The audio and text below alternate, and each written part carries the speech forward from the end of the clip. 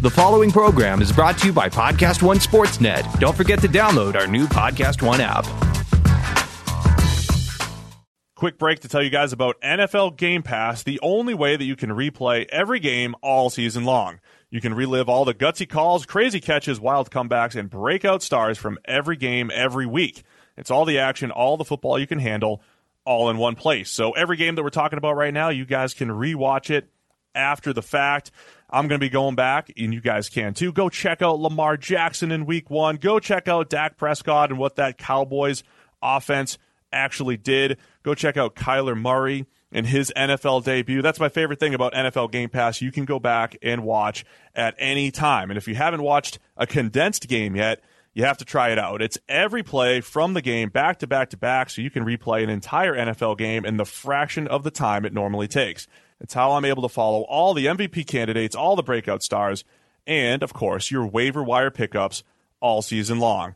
To see all the action this season and stay on top of all the big storylines, you need NFL Game Pass. Best of all, you can kick off the 2019 NFL season with a 7-day free trial of NFL Game Pass. Just sign up now at NFL.com/ProFootballFocusNFL. The PFF NFL podcast is brought to you by SimpliSafe. I'm a huge fan of SimpliSafe home security because SimpliSafe is ready for anything that gets thrown at it. If a storm takes out your power, SimpliSafe is ready. An intruder cuts your phone line, SimpliSafe is ready. They might destroy your keypad or siren, but SimpliSafe will still get you the help that you need. Sure, maybe it's overkill. Maybe you don't need to be ready for every worst-case scenario, but that's what makes SimpliSafe's home security so great. It is always ready. SimpliSafe could cost you an arm and a leg, but it doesn't. Instead, they only charge you what's fair. 24/7 professional security monitoring is only $14.99 a month. No contracts, no hidden fees. I recommend SimpliSafe to everyone I know. You have to check it out now. Sam and I both got hooked up by SimpliSafe. We have both loved it, from the security camera to all of the doorway, entry sensors, everything to make you and your family feel protected. So go to SimpliSafe.com/PFF today. That's SimpliSafe.com/PFF to protect your home and family today. SimpliSafe.com/PFF. The PFF NFL podcast is also brought to you by Pluto TV, the leading free streaming television service. Watch over 100 TV channels and thousands of movies on demand, all for free. No credit card needed. No sign up. Pluto TV is easy and completely legal way to watch your favorite TV shows and hit movies. What are you waiting for? Never pay for TV again. Download Pluto TV for free on all of your favorite devices today. Also, special thanks to TrueCar. Here are some useful car tips you might not be aware of. A coffee filter and a little bit of olive oil can clean your interior. Oh, wait, I need that. Removing excess weight from your car will improve gas mileage. And you could place your key fob to your chin to increase its range. Weird, right? Well, here's another tip you also might not know about. TrueCar also helps people get used cars. That's right, TrueCar isn't just about buying new cars. With their certified dealer network and nationwide inventory of nearly 1 million used cars, you'll enjoy real pricing on actual inventory and a simpler buying experience, whether you buy new or used. And with TrueCar, users can see what others paid so they know if they're getting a good deal before buying. They're also more likely to enjoy a faster buying experience by connecting with TrueCar certified dealers. Whether you're ready to buy a new or used car, check out TrueCar and enjoy a more confident car buying experience. Some features not available in all states.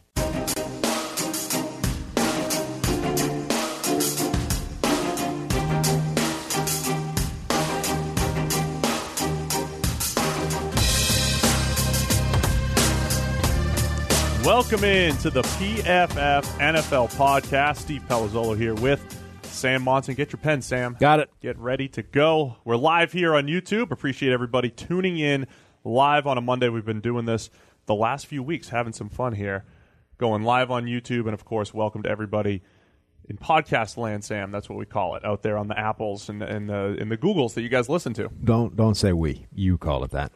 We started that last week. It's going to be a trend. All right, let's get into it. Week 9, almost in the books. We still have Monday Night Football to go, Titans and Cowboys. But I want to start with your prediction last week. If you guys have been tuning into our week preview episodes coming out every Thursday night, Friday morning, we try to predict the Thursday night game before we record it. And we've both had some pretty good success. You nailed, other than the C.J. Beathard injury thing, right? Nailed your Nick Mullins projection. I didn't realize that he was going to be so, weak. Wouldn't give it a go. I thought he was going to give it a go, and then he'd go out hurt again. You had more faith in CJ. Right. but ultimately CJ didn't think he could give it a go. Sat out. Nick Mullins came in and did carve up the Oakland Raiders. He did. You nailed it again. So pressure's back on me to predict this Thursday night, I believe. Was it Panthers-Steelers this week, I believe. So we'll do that later in the week on the preview episode. Let's get into some Week 9 stuff. The two big games that we had talked about from a preview standpoint, Rams and Saints and Packers-Patriots. We'll get into both of those pretty in-depth. We'll hit every game with at least something. Even that Jets-Dolphins game, we'll at least have a nugget for all of you Jets and Dolphins fans in there. Okay. I got nothing for Raiders fans for this episode, though. They Yeah. scored 3 points last Thursday night against Nick Mullins-led San Francisco. The Raiders are done for this episode. Yeah. Go check out my mock draft from last week. That's what we're going to tell Raiders fans every single week. Where do you want to start? Rams-Saints? Yeah. 45-35, Saints win. Saints got up to the huge lead. Rams make a nice little comeback. Drew Brees and that offense shut the door, though, in the fourth quarter. That Saints team, so tough to beat in the Dome all the time. You saw that. Credit the Rams for hanging tough, though, and making that comeback. But this game really lived up to the hype. Looking at NFC supremacy here. Did also lift up to PFF Greenline. Greenline really liked the Saints heading into this game. We said it going into it, that everyone was kind of looking ahead to the Rams versus the Chiefs, but the Saints was a legitimate hurdle that the Rams were going to need to clear. And Greenline all the way along was saying that actually it'd like the Saints to win outright, which is obviously what ended up happening. That Saints offense is the match for any team in the Dome, right? I was thinking earlier this morning that home field advantage may be as important for the Saints as any other team heading down this stretch. So whereas the Rams, I think, can go and win on the road if they need to, I don't know that the Saints have the same kind of impact away from the Superdome. They're just a slightly different team there, and especially when you talk about, if the Eagles are in the mix, the difference of playing, say, in Philadelphia, and I'm not saying the Eagles are going to host a home game this year, but difference playing outdoors in Philadelphia versus playing in a dome, huge. I mean, outside in LA, maybe not a huge factor, but yeah, the Saints are just so different in the Dome and in such a tightly contested NFC. This game is just massive. Yeah. If the Saints have the tiebreaker. The Rams have to play the Chiefs in a few weeks. The Saints don't have a cakewalk of a schedule because, again, the NFC's loaded, but just such a huge game when it comes to, actually getting to the Super Bowl this year. Yeah, and Drew Brees was phenomenal. Michael Thomas, again, was ridiculous. 12 catches, 211 yards, touchdown. Including just torching Marcus Peters in that last one. Marcus Peters, not even just the last one. Marcus Peters was beat like a drum all game long, including plays where the ball didn't even go to Michael Thomas. Like, Marcus Peters, it's funny because we were saying all the way through his Kansas City career that he's not as good as the interceptions, right? Now, we were very excited about some of the plays he can make, the unique ability to peel off his guy, come onto something else, and make plays on routes that he just shouldn't be involved in. But it always came with the caveat that he did give up a lot of plays as well. He got beaten for a lot of touchdowns over his Chiefs career, et cetera, et cetera. So he was never graded higher than 14th in the league at PFF overall. But he did make a hell of a lot of plays. And it's funny because now you tweet, what has happened to Marcus Peters? And seemingly all the same Chiefs fans that were telling you he was the best corner in the league because he made all these plays are like, I always knew he was we overrated him. We always knew he was a boom or bust guy. Only ever gambled. Always got beat. I mean, the truth is obviously somewhere in the middle, right? It's that Peters did make a ton of big plays. He did always give up some big plays. And now it just seems to have swung almost entirely in the other direction. Now he's playing hurt. That's obviously going to be a big problem, but he's just getting victimized right now. Yeah, and we took a lot of heat on Peters because his rookie season when he was targeted, I think it was a record number of targets that he saw. He had 9 interceptions, 19 pass breakups, including the playoff games that year. But he also gave up over 1,000 yards, including the playoff games. And when we're doing our awards, it's based off of just our grade, which is pretty much how well did you play. Now, value is a whole different concept on the side. And I think with Peters, we said, well, if you're going to get, as a rookie, 9 interceptions, including the playoffs, and then 6 in 2016 and 6 last year, and again, the way that he creates some of these interception opportunities, from a value standpoint, it's okay if you give up some yards if you're making those plays. Now, in the last couple of years, though, he hasn't been giving up the big plays nearly as much, and he was creating the turnovers. Now, this year, 572 yards, 17.3 yards per catch, 6 touchdowns, That's almost a career high already. Only 1 interception and 3 pass breakups. Yeah, and that rookie year, he did lead the league in interceptions, but he also led it in touchdowns allowed. Right. So there was always that flip side. But this year, it's been almost all bad. The good is evaporated, and he's just getting destroyed. And a guy like Michael Thomas is going to destroy him more than almost anybody else. The Rams, really the takeaway coming out of that is the Rams really need to keep Talib back, right, or at least Peters to be playing healthy and better, because right now, their cornerbacks are just getting torched. Let me come back to the Saints a little bit, because the phrase I've used for them the last 2 years I think still holds true. They can win games in a variety of different ways. We're 1 week removed from them playing Minnesota on Sunday night. Drew Brees has his worst game of the season. Really doesn't do anything through the air. That pass offense doesn't do much through the air, but they ran the ball a little bit. They forced key turnovers. They had a pick 6 by P.J. Williams. Player of the week, P.J. Williams. Yeah. That's a whole different grinds my gears, isn't it? That's ridiculous. That I just brought up. Yeah. Anyway, we've seen them win games behind a really good rushing attack, by good defense, and even when Drew Brees doesn't have his best games, which is completely different from how the Saints have been for the majority of Drew Brees' tenure there. It's usually he's in a shootout, and they either win or lose, and you look back, you're like, poor Drew Brees. It's not on him. Now, when Drew Brees doesn't play well, they find ways to win. But then there's a game like yesterday where they give up a ton of points, and Drew Brees is the man, making plays left and right, just so accurate this year, making good decisions, not putting the ball in harm's way. And I think when we talk about MVP race, which you hate to talk about, it truly is Patrick Mahomes and Drew Brees, then everyone else, and Todd Gurley's not even close. No, I mean, just look at the game yesterday. If you're talking about, the Rams score 35 points, and they're running play action behind without even establishing the run, mind you. Running play action to get their open throws. Jared Goff's performance is far more important to them scoring points than Todd Gurley's. Yeah. So that's it. Yeah. And then he throws a dump off to Malcolm Brown, who makes an incredible play to turn it into a touchdown. Yeah, that was pretty obscene. What's interesting, though, is that for all these games going the way you expect them to, the last couple of weeks really shows you just how much, I don't want to say luck, but unpredictable turnovers impact these games. Yeah. It's always been one of those cliches that, the single most important statistic outside of wins and losses in terms of determining the wins and losses is turnovers and turnover ratio. And you see that, you saw it last week with the Vikings against the Saints. The Vikings had that game in control. Then the fumble from Adam Thielen completely transformed that game. And then we saw it, last night with the Packers against the Patriots. That was a pretty close game. Aaron Jones fumbles the ball. Suddenly the Patriots wrap that up like it's not even close. Really, for as much as we think we know how these games are going to play their way out in a lot of instances, one turnover, one fumble, one interception, it's huge, changes a game immediately. And you can generally control. It's easier to predict interceptions to a point. You can't control the tips and stuff like that, but generally, if a guy's putting the ball in harm's way over and over and over again, he's going to have some interceptions. But there's a lot of unlucky interceptions in there as well that completely turn games. And what's interesting is I think this push for more points, more yards, more offense, everything that the NFL has been driving towards over the past few years that has created these teams like the Rams and the Chiefs and the Patriots and the Saints that are, these offensive juggernauts that will just put up 40 points every single week. I think that's become a bigger issue now, or a bigger deal, because when everybody was playing, smash mouth, grinded out football, turnovers happened, and a turnover wasn't a huge deal necessarily because you didn't expect every offense to score at the end of every drive.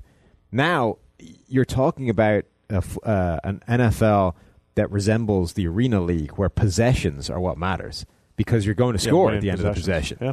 So when you're in a game like this, the Rams and the Saints, everybody's looking at 40-plus points. If you turn the ball over, that can be a 14-point swing. That can be you lost your possession. You didn't score at the end of yours. They're going to score at the one you just gave them. That's a 14-point swing you'd have to dig yourself out of. So if anything, this push for more offense has made these turnovers more important plays than ever before, and they were already the single most important play in terms of determining what was happening. Yeah, it's not a bad thought. I've seen that work both ways. But in a game like this where it truly is who has the most possessions. I think that that's certainly a factor.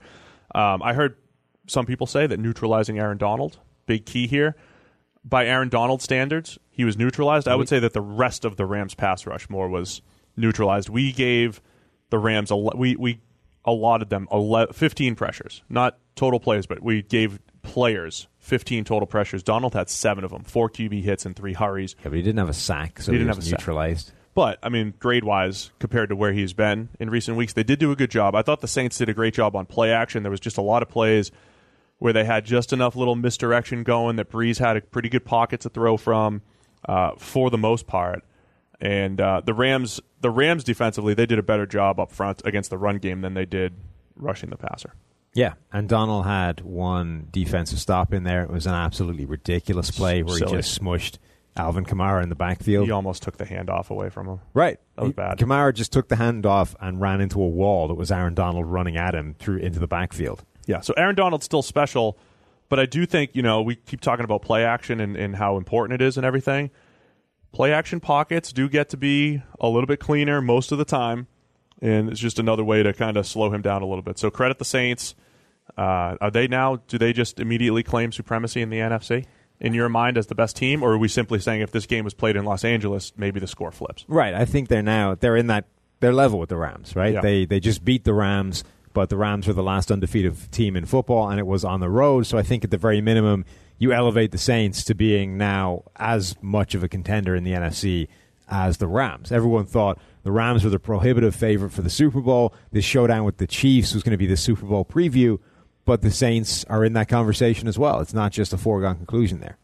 All right, let's go to the Packers-Patriots game, the battle of Aaron Rodgers and Tom Brady. It wasn't exactly the shootout that everyone maybe expected. Patriots pull away 31-17, but this was a 17-17 game in the fourth quarter. You mentioned the key turning point. It's the fumble. Yeah. And that pretty much completely changed the fumble, and then potentially that roughing the punter call, roughing the kicker, roughing the punter call. Even though the Patriots didn't really capitalize on that particular drive, it was one of those plays where you just gave an extra possession. Right. Same thing. You're giving extra possessions, and over time that's going to come back to bite you. That is effectively a turnover. Absolutely. It doesn't get counted in anything like that, but you literally turned your possession into continuing their possession by a dumb penalty. I know. So when fans are watching games and you're going up against Tom Brady, Aaron Rodgers, Drew Brees, now Patrick Mahomes, how stressful is it as a fan? It's like, all right, it's third down, and now one of the best quarterbacks in the NFL is out there, and you get a stop. Because most of the time you're like, all right, this guy's really tough to stop. And you actually get the stop, right? I mean, it's just this massive win just to get the ball back, and then you hand it back to him because of a roughing the punter, or a fumble. You just start losing possessions. It's just so key, and eventually the great quarterbacks are gonna make you pay, and because those offenses they're gonna score points at some point. Yeah, I mean, punts and things like that, it's almost not worth trying to block them anymore because you're getting the ball back anyway. In theory, it's now becoming your possession. The risk you take in trying to block that and getting the ball a little bit, with better field position, or potentially scoring that play if you get the right ricochet. I mean, is that worth extending the drive for them if you mistime it and you end up clattering into the punter's leg? Because then that becomes that turnover play we talked about, right, as opposed to just setting yourself up in what you think is going to be the result of that drive anyway, or what you intend to be the result of that drive anyway. It's now a hell of a risk for not that much potential gain. Aaron Rodgers, I thought he had a weird night overall. He made 3 or 4 throws that were just ridiculous. And again, if you go back to that 2014 game, I remember doing the write-up on it, the 2014 Refocused. I think he had 4 or 5 big-time throws in a 26-21 game that essentially made the difference in that game. He just made a special throw for a touchdown here and there, downfield throw. Last night was kind of similar. His touchdown to Jimmy Graham was awesome. Deep pass on the post when they went all-out blitz for the second time, and this time they connected on it. He had 3 or 4 throws like that. Other than that, though, he looked very uncomfortable overall. I mean, it was really like 4 special throws, a couple other pretty good ones, and then a few misses and just a whole bunch of, more throwaways and a whole bunch of passes where I thought the Patriots did a fantastic job covering on the back end and just making most throws pretty difficult for Aaron Rodgers. And I know a lot of people like to blame Mike McCarthy in the scheme. Perhaps there's some of that where every pass just feels like this massive challenge for the Packers because it's all isolation routes and, nothing's easy. But that was that was just the feel watching the game. 3 or 4 special throws and then just a challenge for the rest of the time offensively for the Packers. Also, Byron Bell was a real problem for them at right guard. He came in for Bulaga after Bulaga played 22 snaps, gets injured. Bell has to kick out to right tackle. Yeah, and just became a major problem on the edge, dealing with guys like Trey Flowers, which was just 9 pressures for Trey Flowers. Right. Yeah. So he was under a pretty unrelenting volume of pressure, which, if nothing else, made him, like, every play, even if you avoided it, it starts him off on that kind of, constant dancing around in the pocket, right? At that point, it's a real issue to try and get yourself back on platform and figure out what you want to do. It makes you start moving, and that gives everyone else a chance to start hurrying you as well. And it just, it magnifies everything. And that's the capacity of one guy, one bad offensive lineman to torpedo an offense is amazing. Yeah, and Rodgers, he's under pressure 22 out of 47 dropbacks, goes 6 for 18 for 83 yards and a touchdown under pressure. A bunch of those, again, are throwaways. But he goes 18 for 25 from a clean pocket, 6 for 18 from a pressured pocket. Yeah. It just shows, just how difficult it is. Patriots, they did the same thing they did to Mahomes, that all-out blitz a couple times, and it was like, well-timed against Mahomes. He had some open receivers and just missed them. The 2 times that stood out, Rodgers has the deep ball. I think it was to Valdez-Scantling. Miscommunication, though. Rodgers throws the go. I think the receiver runs the post. So Patriots get away with it. They force 4th down. The next time they tried it, though, Rodgers hits Valdez-Scantling with the post, in stride, has a step on Jason McCourty. To me, that was just here's the Patriots defense taking their chances and the Packers adjusting and making a great play and Rodgers making a great throw. Little things like that were just fun in this game, I think. Both defenses, from a schematic point of view, did really nice jobs. Oh, my gosh. In terms of mixing up coverages, mixing up blitz looks, mixing up exactly what they were doing up front. Brady looked really confused at times. I think Pettin. they both were, yeah. There was multiple plays. Now, Pettin comes from that Rex Ryan tree. We talked about this on the preview podcast, where they'll throw like 3 or 4 extra guys on one side and 2 or 3 extra guys on the other side, and they could bring them all, they could drop them, all that stuff. But what they did multiple times, they would show massive pressure, and a lot of times if you show massive pressure and drop out of it, it still ends up being a 4-man rush. They would do that and create a 3-man rush. And there was times where the Patriots had no idea who was blocking whom, and a 3-man rush was getting home. That was Brady's first sack. I thought they did a great job of showing blitz and rushing only 3, and the disguise just made Brady hesitate that much, and he looked uncomfortable. And then the other thing to come out of this game was the Patriots continuing to make Cordarrelle Patterson a running back. Yes. You've wanted this for a while now. And it looks like he's good at it.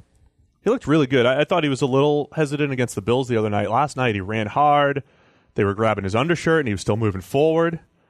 I'm wondering how conscious that is, because I've seen that happen a lot this year. Make guys grab my shirt. Right. You see, you wear like the tight jersey that cuts off almost at the belly button, right? And then you just have this T-shirt that comes out underneath it.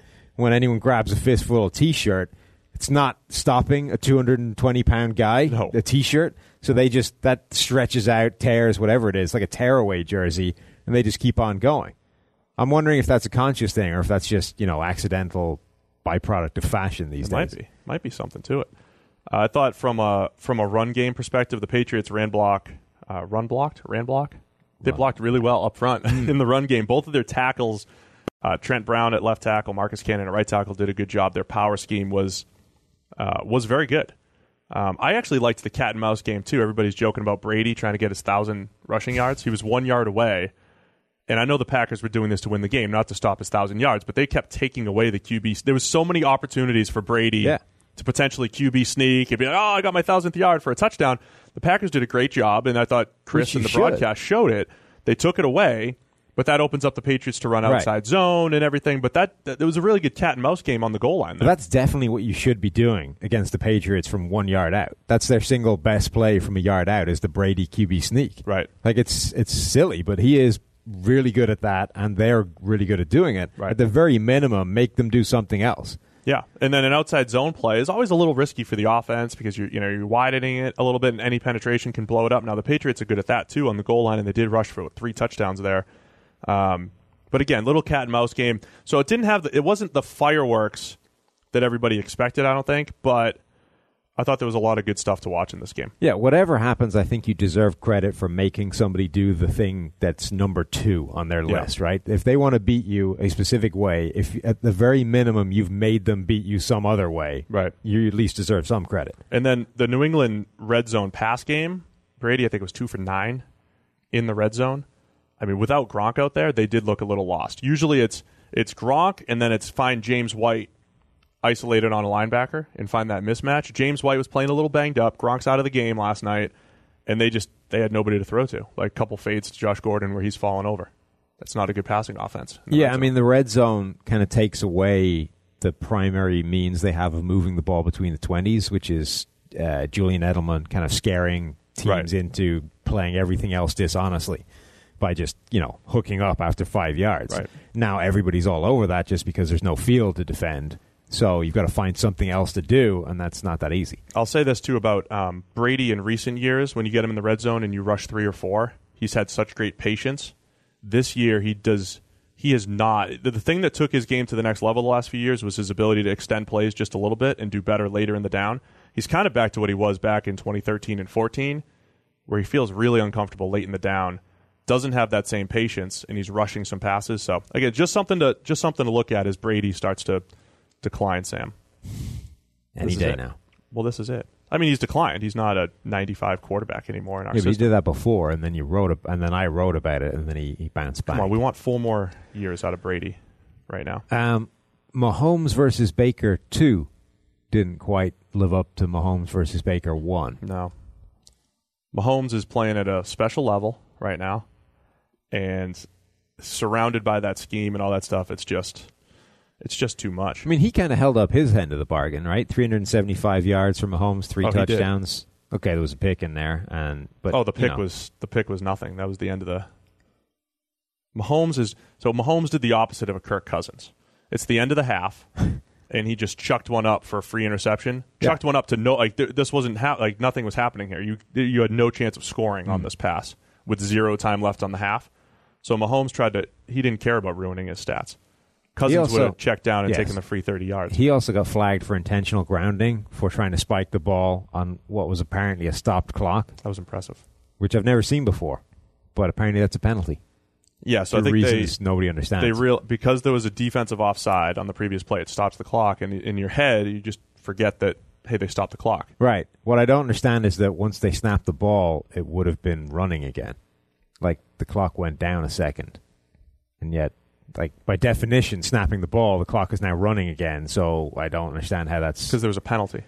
Because it's when the play starts with a dead clock. But once it then starts, once you snap the ball, the clock's running again. Yeah, this is what makes no sense to me. I'm not going to lie; I don't care that much. It's a silly penalty that I've never seen before. It just doesn't make any sense to me, and I'm not. I'm happy with that. I don't need to know. So Mahomes now has 29 touchdowns? Yeah. Touchdown numbers always funny because to have a ton of touchdowns you need some help from the offense and you're going to get a lot of cheap ones. Mahomes yesterday though, the 2 that he threw to Kelsey, little sidearm flip in a perfect spot in the red zone away from coverage. Second one up and away. I mean, the Browns had tight coverage twice on Kelsey, and Mahomes put it in a spot where only he could go get it. It was very impressive. He's got a real shot of threatening that touchdown record. He does. You'd have to keep this ridiculous pace. And again, But there's nothing to say you won't. You need a lot of, screens and all these other things adding up, plus your special throws. Which are all in there. I mean, yeah, they certainly are built for it. I keep saying on the pod here, I really think he's at that level. You just hope he has a bad day. Because even when he has a bad day, they can accidentally scheme up 300 passing yards. Yeah. They're going to accidentally scheme that up even when Mahomes is missing throws. It's what we've been saying. You can't stop this offense. There's too many things. There's too many people in it that are dangerous, that are incredible weapons that you just can't slow down. You got Tyreek Hill, you got Travis Kelce, you've got Kareem Hunt, making ridiculous things happen out of the backfield. You got Mahomes making all these crazy throws. And that's before you get to guys like Sammy Watkins, who, if you somehow manage to bottle up the 4 most potent weapons they do have, is still pretty dangerous. Oh, like we said last week, I mean, they got him isolated on a linebacker, right? And it was all over for an easy touchdown against Denver.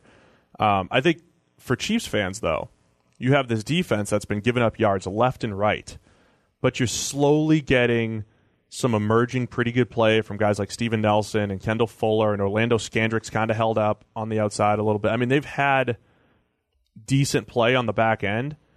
Can they get Justin Houston back and healthy to help out? Can they get Eric Berry back at some point?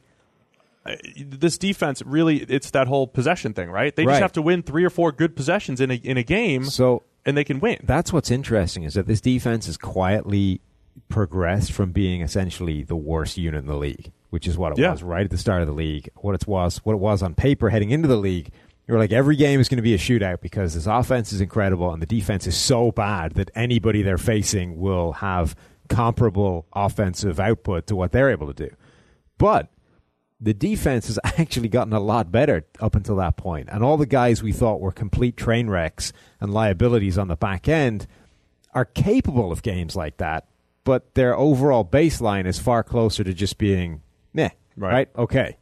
So their coverage grade is up to 10th worst. Right. So Scandrick, Steven Nelson, Kendall Fuller, all of these guys are well capable of terrible games. They just don't have them very often. And they very rarely have them all at the same time. And Dee Ford has continued to be really good. Kind of got screwed out of a really good play in this game, from what I remember. It didn't look like he was offside, but whatever. You're right. The Justin Houston thing coming back would make a notable change on this defense, and then potentially Eric Berry ever being not day-to-day, right, actually getting onto the field would again be a big thing. So this defense could actually become good enough to hold up its end of the bargain. It's never going to be, the offense may be the best in the league. The defense is at best going to get to like middle of the pack. But if it becomes middle of the pack, that's easily good enough to challenge anything other than an amazing offense to keep pace with this one. Because of Dee Ford and Chris Jones, because of those guys, they've got the number 3 pass rush grade in the NFL. Yeah. Now, the coverage grade should usually sync up with that a little bit, so the fact that they're 10th worst is not great. Mm-hmm. But you do have enough, like you talked about, one offensive lineman can kind of blow up an offense. Dee Ford winning at a high rate with Chris Jones. I mean, just having 2 guys that can get after the quarterback, even though the rest of the guys aren't great, rushing the quarterback is a factor. And 10th worst sounds terrible, right? But they're up to that right. point. If you go from 10th, they were from worst to yes. 10th worst is a major change, and 10th worst puts you in the middle of the pack somewhere. It's not catastrophic. It's not bad enough to be costing you every single game when you consider just how formidable your own offense is. The Chiefs also still get to play the Raiders twice. Talk about that touchdown record. God. Mahomes might have 15 touchdowns in those 2 games alone. They have the Cardinals once and the Raiders twice still. Yeah. So just to put in perspective what that team's doing right now, the Chiefs are really good. All right. Baker still continues to struggle last few weeks. Numbers were better yesterday. The grade has not been great. I think we're very honest about all this stuff. Well, he didn't throw the ball to Higgins, so he's still banged up. He was out there. He had 29 snaps, and he didn't see the ball enough. That's all I'm saying. There's no way that Brashad Perryman should be seeing more targets than Rashad Higgins. Ever. No, that's true. So that's the end. That's it. He should have been better because he should have thrown the ball to Higgins more. Baker needs to be better going forward. We'll see what happens as they get used to this Greg Williams-led team. I'm looking forward to seeing what just happens when they revamp this whole deal in Cleveland. Yeah. Who they bring in and the new culture. It will be interesting. There's a lot to like of the Browns. There's a lot in place. They've got the quarterback finally, albeit one who's not playing particularly well at the moment. The defense has a lot of talent in the building already. The offense is actually in pretty good shape if you add a couple of key pieces. Left tackle, you need to more find playmakers. A number 1 wide receiver from somewhere, but there's a lot of quality role players in there. Higgins isn't a number 1? Oh, he's a quality number 2, Steve. Come on. Oh, even you're realistic. You need the guy that can threaten downfield. Higgins isn't that guy. He's just the guy that's going to exploit all of those open spaces. Did you make me your list of your favorite players yet? No. Where does Higgins rank on your favorite players? Just the guys that you're rooting. I mean, I get text messages from you all the time, or you're yelling at me if we're here over in the studio watching. You're yelling at me, Higgins. He's on the list. Is it one list like horizontal? They're all tied for first. I don't play favorites among my favorites, Steve. Okay. Well, I need to see your list. Okay. At the moment, I can only think of 2 people. Great. Write it down for me. All right, let's fly through the rest of yesterday's games. Let's go Chargers-Seahawks. Yeah. I thought this was a big game. The Seahawks went from a team I thought was going to be borderline 8-8. Now they're 4-4, so they still could be. But they were, if they had won this game, of course, they would have been 5-3 and on a roll. And it looked like this team that had lost so much talent brought in an offensive coordinator that on the surface didn't look like a great fit for Russell Wilson. Wilson had been playing really well the last few weeks, and it was like, all right, maybe the Seahawks are for real. But then it was also this big test game for the Chargers because as soon as you start believing in the Chargers, this is the game that they just lose. They always lose this game, right? Especially when it's a big lead that they're going to blow.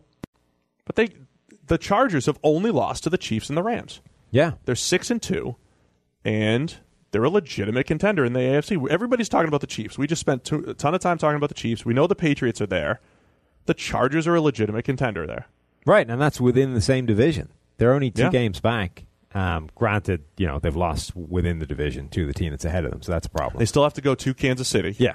And they've struggled. I mean, their biggest problem is that they City. can't actually play the Chiefs and haven't been able to for years. For some reason, Phillip Rivers just seizes up when he goes to play the Chiefs. This might be the best football Phillip Rivers has played in. It might be, years. but their path to success may end up having to avoid the Chiefs.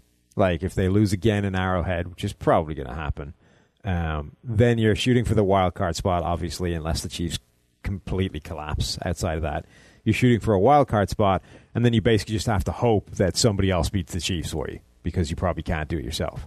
Yeah. Which is doable. I mean, but getting in there, if the Chargers become a wild card team, they would terrify anybody that has to host them. Steelers, Bengals. Right. Any of these teams. Anybody Texans. outside of the Chiefs who would have already beaten them twice would be pretty terrified of having to play the Chargers in a wild card game. If we pretend that the Chiefs and Patriots get the byes in the AFC, we're talking about the Texans in the South potentially. Yeah, and then the Steelers or the Bengals in the North hosting a wild card game. I would expect the the Chargers. I would expect the Chargers to beat any of the AFC South teams, even if it's on the road. I can see that. I would think they're well in with any of the AFC North teams if they have to travel to Pittsburgh, Cincinnati, etc., Baltimore. That shouldn't scare them either. Yeah, I think this. I mean, you are basically expecting them to go potentially win a wild card game, and then they have to just hope that somebody knocks over the Chiefs. Yep. And that they don't end up in that ridiculous scenario where they just end up back at the Chiefs again. That certainly could happen. Right. So the Chargers, they're looking pretty good. Big win at Seattle. Russell Wilson, man, he was playing so well, but that pick six was a bad one. Pick six to Desmond King, completely misread what we call the curl flat defender who's running out there under the curl. It's just a blatant bad misread for an easy pick six. And when we're grading these in the PFF grading system, a lot of times the receiver makes things look worse, or he ran the wrong route, and we try to look for every excuse. What was Russell thinking? What was he expecting? And in this one, there was actually no route that it was just completely fooled. It was just bad. It was as bad as it looked on TV. There's a lot of pick sixes that aren't as bad as they look on TV. Yeah, this one was. This one was. You're right. No, this was credit ugly. the Chargers here. Russell Wilson made some pretty spectacular plays in this, and even right at the end, the very last throw with a chance to win the game. Honestly, that was basically perfect. It's just that the Chargers managed to get fingertips on it. Like, that was going to hit the guy in the hands at the back of the end zone. Would have been an incredible thread-the-needle throw, only it didn't quite thread the needle. It clipped a guy's fingers on the way through. He was throwing absolute lasers. The touchdown that he did throw to the tight end, I mean, we got to go. It was unbelievable. I don't think I've seen a faster pass. It was like 10 to 15-yard throw. I don't think that was 80 miles an hour. Just making up a number. It was a laser. That was ridiculous. The Seattle offensive line still not that bad. It isn't. As far as blocking, like, Russell Wilson brought so much pressure upon himself. We charged him with a sack, 2 hits, and 2 hurries. And he was pressured 18 times. So, I mean, the line, and he dropped back 47 times. Yeah, their line has done basically what we said about the Chiefs' defense, right? It's become average. Yeah. Which for them, given that it was the worst offense in the game, or the worst offensive line in the game, is a massive change. So much of anything is about being average, not being terrible. Right. You don't need to be the best in the league at everything. You just need to not suck, and their offensive line has now not sucked. So, at some point, I think it was that game where they pulled up the stats that said they had allowed the fewest total pressures of any offensive line in the game, which is true. Seattle? Yeah. They're second now to the Saints. So it is true they've allowed hardly any offensive pressures overall. But, one, they've thrown the ball less than some teams. So, well, they had a bye week. Well, that too. But so when you sort it by pass blocking efficiency, they're not the best. But they're still high. They're top 5 when it comes to pass blocking efficiency. But the other aspect of that is so much of that is other guys. It's not just the 5 offensive linemen. It's tight ends. It's Russell Wilson inviting a ton of pressure onto himself. And the other thing about their offensive line is when you do give up the pressure, how quick is it? True. So it's not always about how much pressure you give up over the course of a game. But when you give up a pressure, what happened? Did you face plant and the guy was killing your quarterback within 2 seconds? Or, did it take 5 seconds to work its way towards you? And it's no secret, when you have a guy like Russell Wilson that holds the ball longer, he is putting more pressure on the offensive line from a pressure surrendered standpoint. He's also maybe saving them from a sacks avoided standpoint, but from a surrendering pressure standpoint, it hurts. This year, we've charged 18 sacks to players on the Seahawks. Sometimes that's 2-on-1 play. Mm-hmm.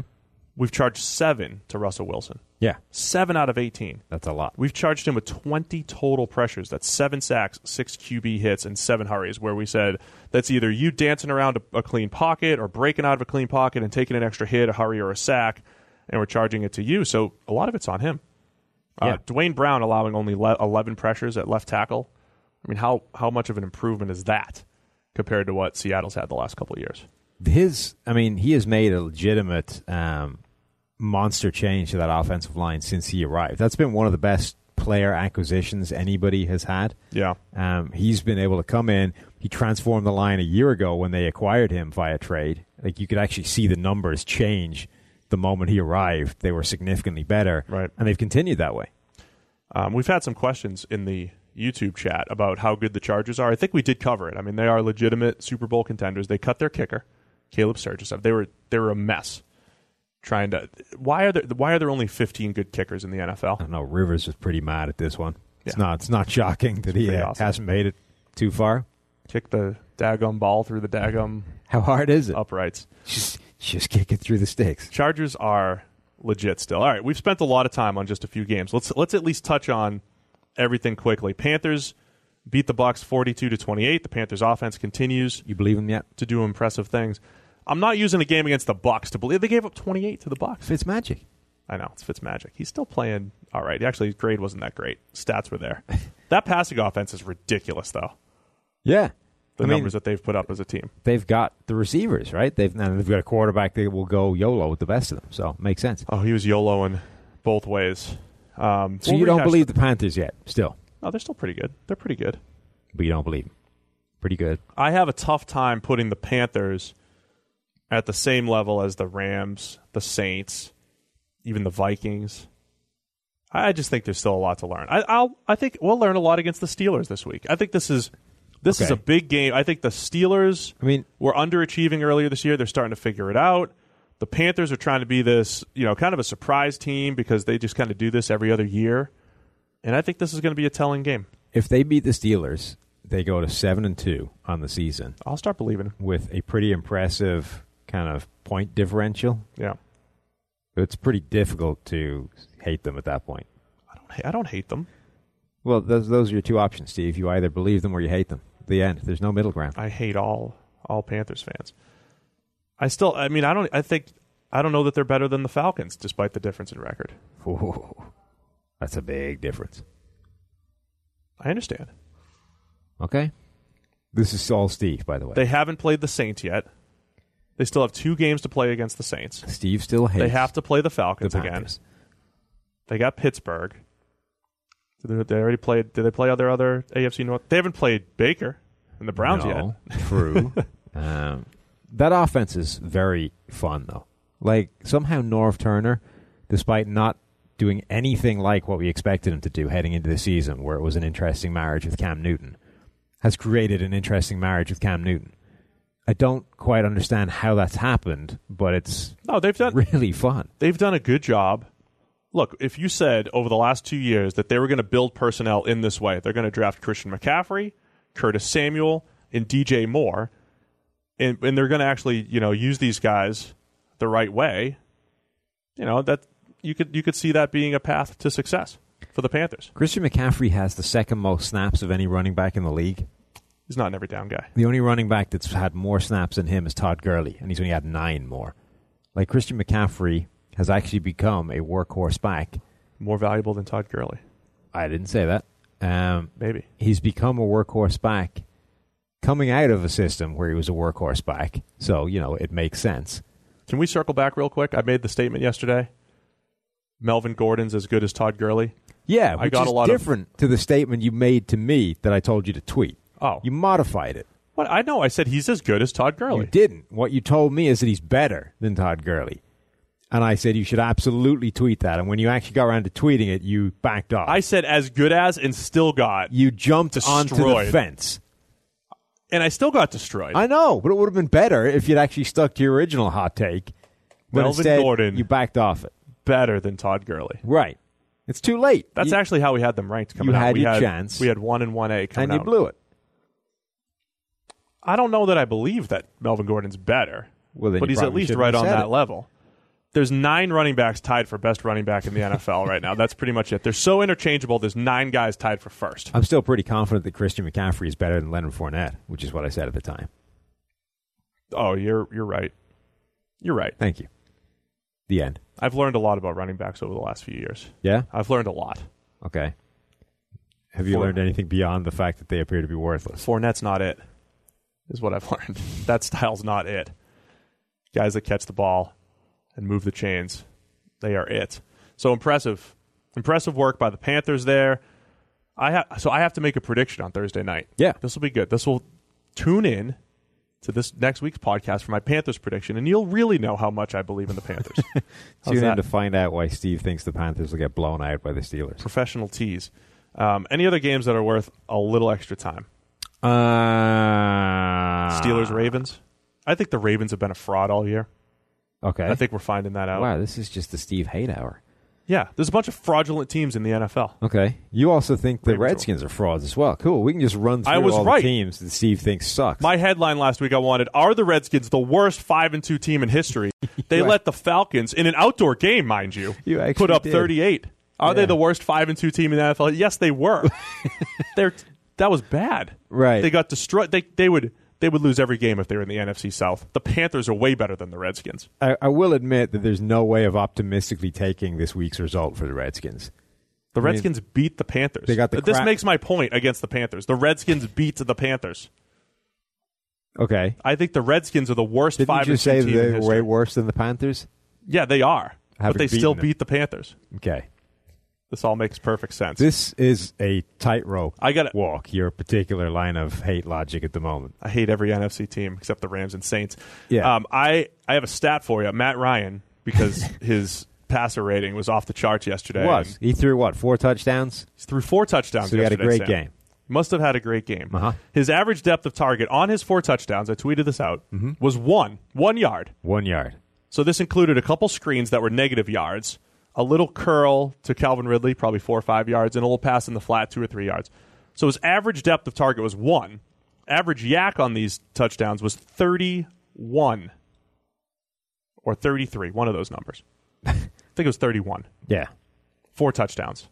So his passer rating spikes by 1 million because Julio Jones took a screen to the house. He had a bubble screen taken to the house. He had a 4-yard, 5-yard curl by Calvin Ridley, outruns the defense, and then just a good read in the red zone to find a wide open guy in the flat for a touchdown. Those were his 4 touchdowns. One of them, probably the one which was still an easy throw, was a good red zone read, find the open man. He threw for 350 yards, 230 of which came after the catch. And the point there is not to say that. So when you say that, when you use yards after the catch, you always get a section of people that are like, well, he's just taking what the defense is giving them. It's a smart play. He's putting the ball where it should be and letting his receiver do work. It's like, that's not what's happening, right? What's happening is he's just like, it is to an extent, but you expect that to go 7 yards, right? Not 40 for a touchdown. Exactly. So again, the reason why we use yards after the catch, and let me just say this, because we've started to quantify pass location and all that stuff, the quarterback does affect yak more than we've even let on in past years. But when you're talking about screen passes, yes, right? I'm talking about when a guy has a passer rating of 121.6 in a game, 4 touchdowns, 1 interception, which may not have been on him, when that happens, it creates this emotional response. He went 26 for 38 for 350, 4 touchdowns, and only 1 interception. He was great. It creates this emotional response of this guy was incredible. But in this particular instance, where 2 of those touchdowns are long screens, and one of them's a curl that probably should have been a 5 or 6 yard gain that turns into a 40-yard gain, in this particular instance, you say, okay, those numbers are completely inflated. Yeah. Every instance is different. There are certain times when you throw a perfect slant right on a guy's front number, and he picks up X number of yards after the catch where you're like, man, great job, quarterback. You're helping to create the yak, because if you kept it on the back hip, you're getting 0. Big picture, quarterbacks do influence yak by ball location. In specific throws, they don't. Yes. And Matt Ryan was taking what the defense was giving him, but what that should have been, given the throws he attempted, was a lot less than it ended up being, because he has Julio Jones and he has Calvin Ridley, etc. That's all we're trying to do here. Now, Matt Ryan's on my fantasy team. I'm happy with him. Matt Ryan did basically what you would expect on those situations, and then his receivers made something special happen. So it all led to a 75. He had a 75.8 passer PFF grade, 75.8. That was 6th best on the Falcons yesterday. He was behind both running backs and a couple offensive linemen and Julio Jones. And it just kind of, it just tells a better story using the grade. So now his grade outdoors isn't too inflated, playing in Washington and Pennsylvania. Yeah. But his stats, man, they're starting to catch up. But basically everybody on the Redskins sucked. They also appear to be down their entire offensive line at this point. They're all hurt. Yeah. That's going to be a problem. 2nd year in a row. Yeah. They've been completely banged up in the offensive line. Their defense, absolutely destroyed by the Falcons and the Saints. But the rest of the year, it's like, they're getting pressure and they're making things challenging on the back end. From a coverage standpoint, they're really just hit or miss defensively. Yeah. Like every other defense in the NFL. Pretty much. All right, let's fly through the rest of the games. Bears crush the Buffalo Bills. I really need to look this up. Have the Bills had more defensive touchdowns against them than passing touchdowns this year? They had 2 yesterday. One on Monday night. Just pick sixes and fumble sixes. Somebody pulled up one of those interactive kind of quarterback passing map charts where it's like, find this guy's money zone in the red zone. Where's his money target quadrant? And it was for Nathan Peterman. And obviously that's a trick question, because his real money zone is his own red zone back the other way. It's the interception 6. Like his heat map is going to show a big red bar behind him in his own end zone. Not for the one he's actually targeting. Oh, poor. Like his numbers are mind-blowing at this point. And the crazy thing is, like, a lot of these picks at this point have not been his fault. But the ones that have been so utterly horrendous that you don't give him the benefit of the doubt. Right. Like it's just, it's the numbers plus the ones that have been that bad are combined just too good a story to actually pay attention to the ones that were unlucky. He now has, 13 career interceptions? It's just 14? It's mind-bending. I'm losing track. But he's under 100 attempts in his career, whatever it is. Yeah. 49 attempts yesterday, only 3 interceptions. In a world where the offenses are better than ever, imagine if the Bills were just not the worst offense you've ever seen in this offensive season that's the best of all time. Mm-hmm. How are the Bills, they're one of the worst teams of the last 20 years offensively in the best offensive season of all time. That's tough to do. But their pass defense is still good. Trubisky didn't grade well again for us, and they still scored 41 because of defensive touchdowns and everything else. Yeah, Peterman has 13 interceptions on 69 completions, 133 attempts over 2 seasons. That's pretty spectacular. Tough to do. 4.2 yards per attempt. I know you're a big yards per attempt guy, Steve. For a passer rating of 30.9. Yeah, it's the worst of anybody that has that many throws. Almost 10 points lower than just throwing the ball at the floor. It's a little bit worse than Spurgeon Wynn. Yeah. One of the Brady 6, by the way. Mm-hmm. All right. Jets-Dolphins, 13-6 victory for the Brock Osweiler Dolphins. Sam Darnold has been pretty poor. 4 interceptions yesterday. Could have had a couple more. The Jets, they're talking a lot about how much of this is Todd Bowles. I have to say, our preseason analysis on them just having a really bad roster, I think, is just, that's the story. They have a bad roster.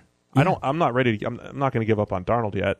I'm not really encouraged by his development so far this season, though. Jamal Adams is turning into one of the most fun players to watch in the NFL. He actually hits in a way that people used to but don't anymore. He does that still. That's fun to watch. Legally?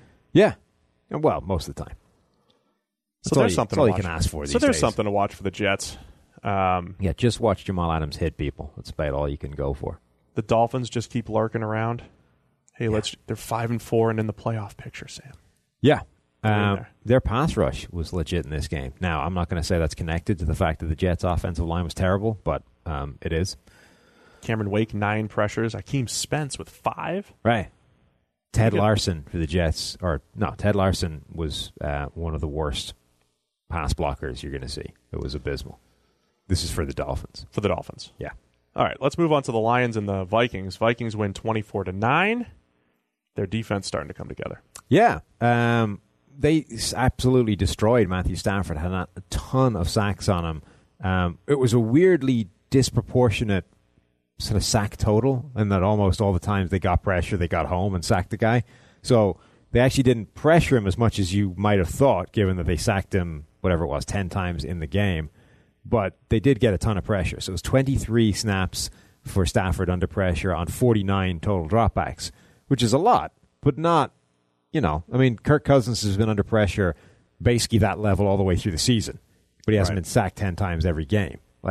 So the Vikings defense is starting to look a lot more formidable, a lot more like it did last season, which is big because there was no real solid explanation for why it wasn't looking that way over the first half of the season. Yeah, so since they gave up 38 to the Rams, they gave up 21 to the Eagles, 17 to the Cardinals. I think one of those was defensive by the Cardinals. Yeah, I think so. 17 to the Jets. So they haven't played the best teams, but they held Drew Brees to his worst game of the season last Sunday night, as I mentioned, in a dome. Mm-hmm. And then yesterday, in a dome, against the Lions, holding him to 9 and sacking Stafford 8 million times. What year was it that was it 2015? They had all those sacks, and it's when Jim Bob took over for the Lions. Sure. So I think the Vikings sacked Stafford 8 times. Most of them, that was one of those games we actually couldn't assign most of the sacks to the offensive lineman. Yeah. To the specific offensive lineman. It was almost all scheme-driven, and the Lions had to go to Jim Bob Cooter after that. This was Everson Griffin's first game back as well, after his leave of absence from the team. A couple of sacks, 4 additional pressures on top of that. He makes a big difference because when you've got him there, you can still deploy Stephen Weatherly, who was the guy subbing in for him, but now he's only a sort of situational addition, right? As opposed to the guy that needs to get it done. So Weatherly himself had 4 total pressures, but then you had Griffin's pressure, you had Hunter with 4 sacks plus 2 more, Sheldon Richardson inside got a ton of pressure. This looked like the Vikings defense from a year ago, and it just suffocated that offense. Yeah, it's huge. It's huge that they could play defense like that. And, the Vikings they're still a viable contender in the NFC. They're just lurking around. Are they better than the Panthers? I don't know yet. The end. What do we think? I don't know. I don't know quite what to make of the Vikings yet. That defense has just started to look like it did a year ago, but I don't know if that's going to continue yet. The NFC North is still kind of chaotic. It's separating itself a little bit into the Bears and the Vikings and the Packers and the Lions, but it's still 2 games, essentially splitting the entire division. So there's still a lot to work its way out. What else? Texans, Broncos. Is this the last game to hit? No, can't be. Yeah, I like bye weeks. We've hit everything. Wow. Okay. Texans at the Broncos. It looked like the Texans are trending very well. They're doing much. Both teams moving in opposite directions. It looked like the Texans were going to control this game. The Broncos did a good job of staying close. Case Keenum made a bunch of big throws to keep it close, and then they miss a field goal to win the game. They missed Denver a field Broncos. goal. They also just ran the ball up the gut with a couple of seconds left to basically just accept a 51-yard attempt. Was Bill O'Brien? He appeared to be quite happy they did excited? that. He was quite happy. Yes. That was a silly move, Broncos, I think is what he said. I read his lips. Something like that. Silly. Yeah.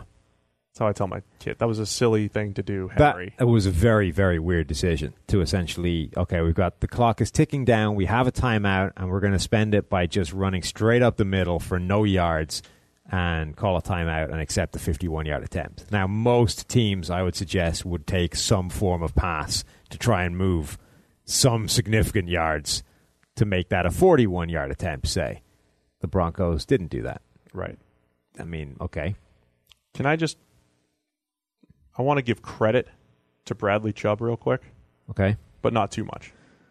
All right. I saw people tweeting about Bradley Chubb having, one of the best rookie seasons of all time because he just had he got his 9th sack yesterday. That's a lot of sacks, Steve. It's a lot of sacks, and we were having some fun on the podcast here all year saying, Steve called Derwin James a better pass rusher than Bradley Chubb. Let's compare their sack totals. Yeah. And in the last 4 games. I mean, if you're looking at sack totals, that's making you look pretty stupid. If you're looking at sack totals, it's making me look stupid. He's got 9. He's got 7 in his last 4 games. His pass rush grade this year, though, is 69.3. So he's gotten 9 sacks, 2 QB hits, and 24 hurries on 241 rushes. That's not a high number of pressures. And if you look at a bunch of his sacks, there's a lot of cleanup sacks in there and all that stuff. So I don't think this is a win for Bradley Chubb as an elite pass rusher. I will say he's rushed the passer pretty well, so that's good. But I don't think I'm ready to crown him as an elite pass rusher or even in the same league as Myles Garrett just yet. Not in the same league, even though some people say he's better because he has a lot of sacks. Yes, correct. Okay. That's all I'm saying. So credit Bradley Chubb. We joke about the sack totals, but just like Vic Beasley, 16 sacks back in 2016 were a little empty. We call them empty sacks, right? Things that are tough to duplicate. I would say Bradley Chubb is in that ballpark right now. He does have the 7th best pass rushing productivity score among all defensive linemen. No, that's good. I think the grade's telling a better story, which is 69.3, which is good, not great. Well, I'm only interested in the story that makes you look dumb. So I'm going with this. You keep searching for numbers. He's 1 behind Khalil Mack, and he's ahead of Donnell Hunter, DeMarcus Lawrence, Von Miller, for example. Okay. Well, let's make ourselves look stupid real quick. Before the season, the 2 teams that we thought had little chance to put up a ton of wins, New York Giants. Yeah. Good job, guys. Uh-huh. Houston Texans. Well, if the Broncos guys had kicked a field goal yesterday, that would have helped. So either way, the Texans, we talk about teams getting better. The Texans looked like they thought who we thought they were, right? Okay. They were who we thought they were. They were 0-3 with a bad offensive line and a bad secondary. So you don't believe in a regressing Deshaun Watson, regressing back to the mean Deshaun Watson. You don't believe in the Panthers. I still don't believe in the Texans. Oh, that's fine. But they have the same problems as a lot of bad teams. Their offensive line is a mess. Deshaun Watson is good, but there's only so much he can do in the face of that horrendous offensive line. But look at this schedule. No. They play the Redskins. Okay. Well, that could go anywhere. The worst 5-3 team in history, the Redskins. The worst 5-3? Or are they're 6-3 now, the Texans. They play the Titans, Cleveland Browns, the Colts again, Jets, Eagles, and Jaguars. Yeah, there's a lot of bad there. Right. Yeah. They have a legit, 10 to 12 win opportunity here. Right. The Texans. And I don't think that they're a great team. I think Watson, again, has been a little up and down the last couple of weeks. He's made some big plays. He knows how to find the end zone the last, 2 years. We've seen that. Just an interesting team. They've hid their deficiencies over the last few weeks, I'd say. Yeah. In particular. So, credit to them. That's really all the games? That was it. Huh. Oh, we're stretching it. We're talking more about the games because there's buys. When the teams come off bye after Thanksgiving or Thanksgiving week, we're going to have to keep it tight. Just so you know. Yeah. We didn't talk much about the Raiders. I think we should keep it that way. Yeah, I agree. Raiders. Five draft picks in the next 2, or in the next first round of the next 2 years. Don't forget, get to ProFootballFocus.com to check out our mock draft, Raiders fans, because we had 3 picks for you guys. We posted that last week. Just watch all of our college videos, Raiders fans. All right, that'll do it. We'll be back here later in the week. I will be predicting Panthers, Steelers. I'll let you know exactly what's going to happen before it happens. Be sure to get to ProFootballFocus.com. Get your PFF Elite package and your Green Line subscription. That's all part of Elite because both are awesome.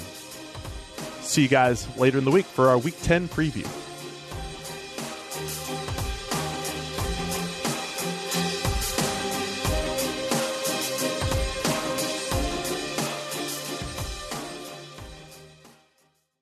Quick break to tell you guys about NFL Game Pass, the only way that you can replay every game all season long.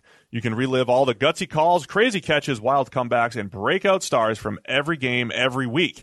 It's all the action, all the football you can handle, all in one place. So every game that we're talking about right now, you guys can rewatch it after the fact. I'm going to be going back, and you guys can too. Go check out Lamar Jackson in Week 1. Go check out Dak Prescott and what that Cowboys offense actually did. Go check out Kyler Murray in his NFL debut. That's my favorite thing about NFL Game Pass. You can go back and watch at any time. And if you haven't watched a condensed game yet, you have to try it out. It's every play from the game back to back to back, so you can replay an entire NFL game in the fraction of the time it normally takes. It's how I'm able to follow all the MVP candidates, all the breakout stars, and, of course, your waiver wire pickups all season long. To see all the action this season and stay on top of all the big storylines, you need NFL Game Pass. Best of all, you can kick off the 2019 NFL season with a 7-day free trial of NFL Game Pass. Just sign up now at NFL.com/ProFootballFocusNFL.